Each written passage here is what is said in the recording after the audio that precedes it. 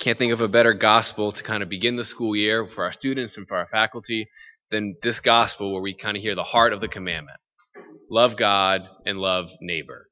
That's the heart. That's the commandment. That's the Christian life in a nutshell. Love God and love neighbor.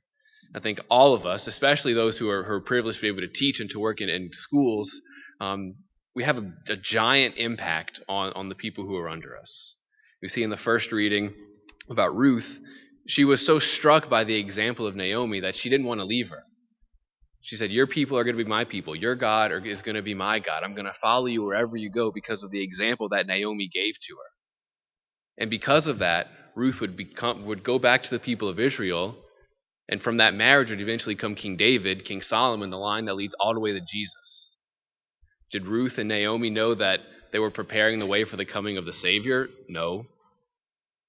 Do we, in a lot of the smaller ways, realize that we are being witnesses to the people who we encounter every day?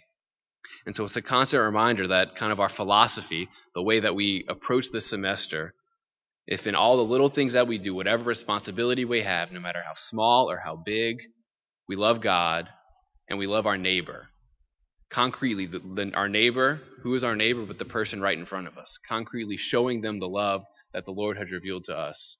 This campus, this city, think of the fire that would be set if that love were able to spread.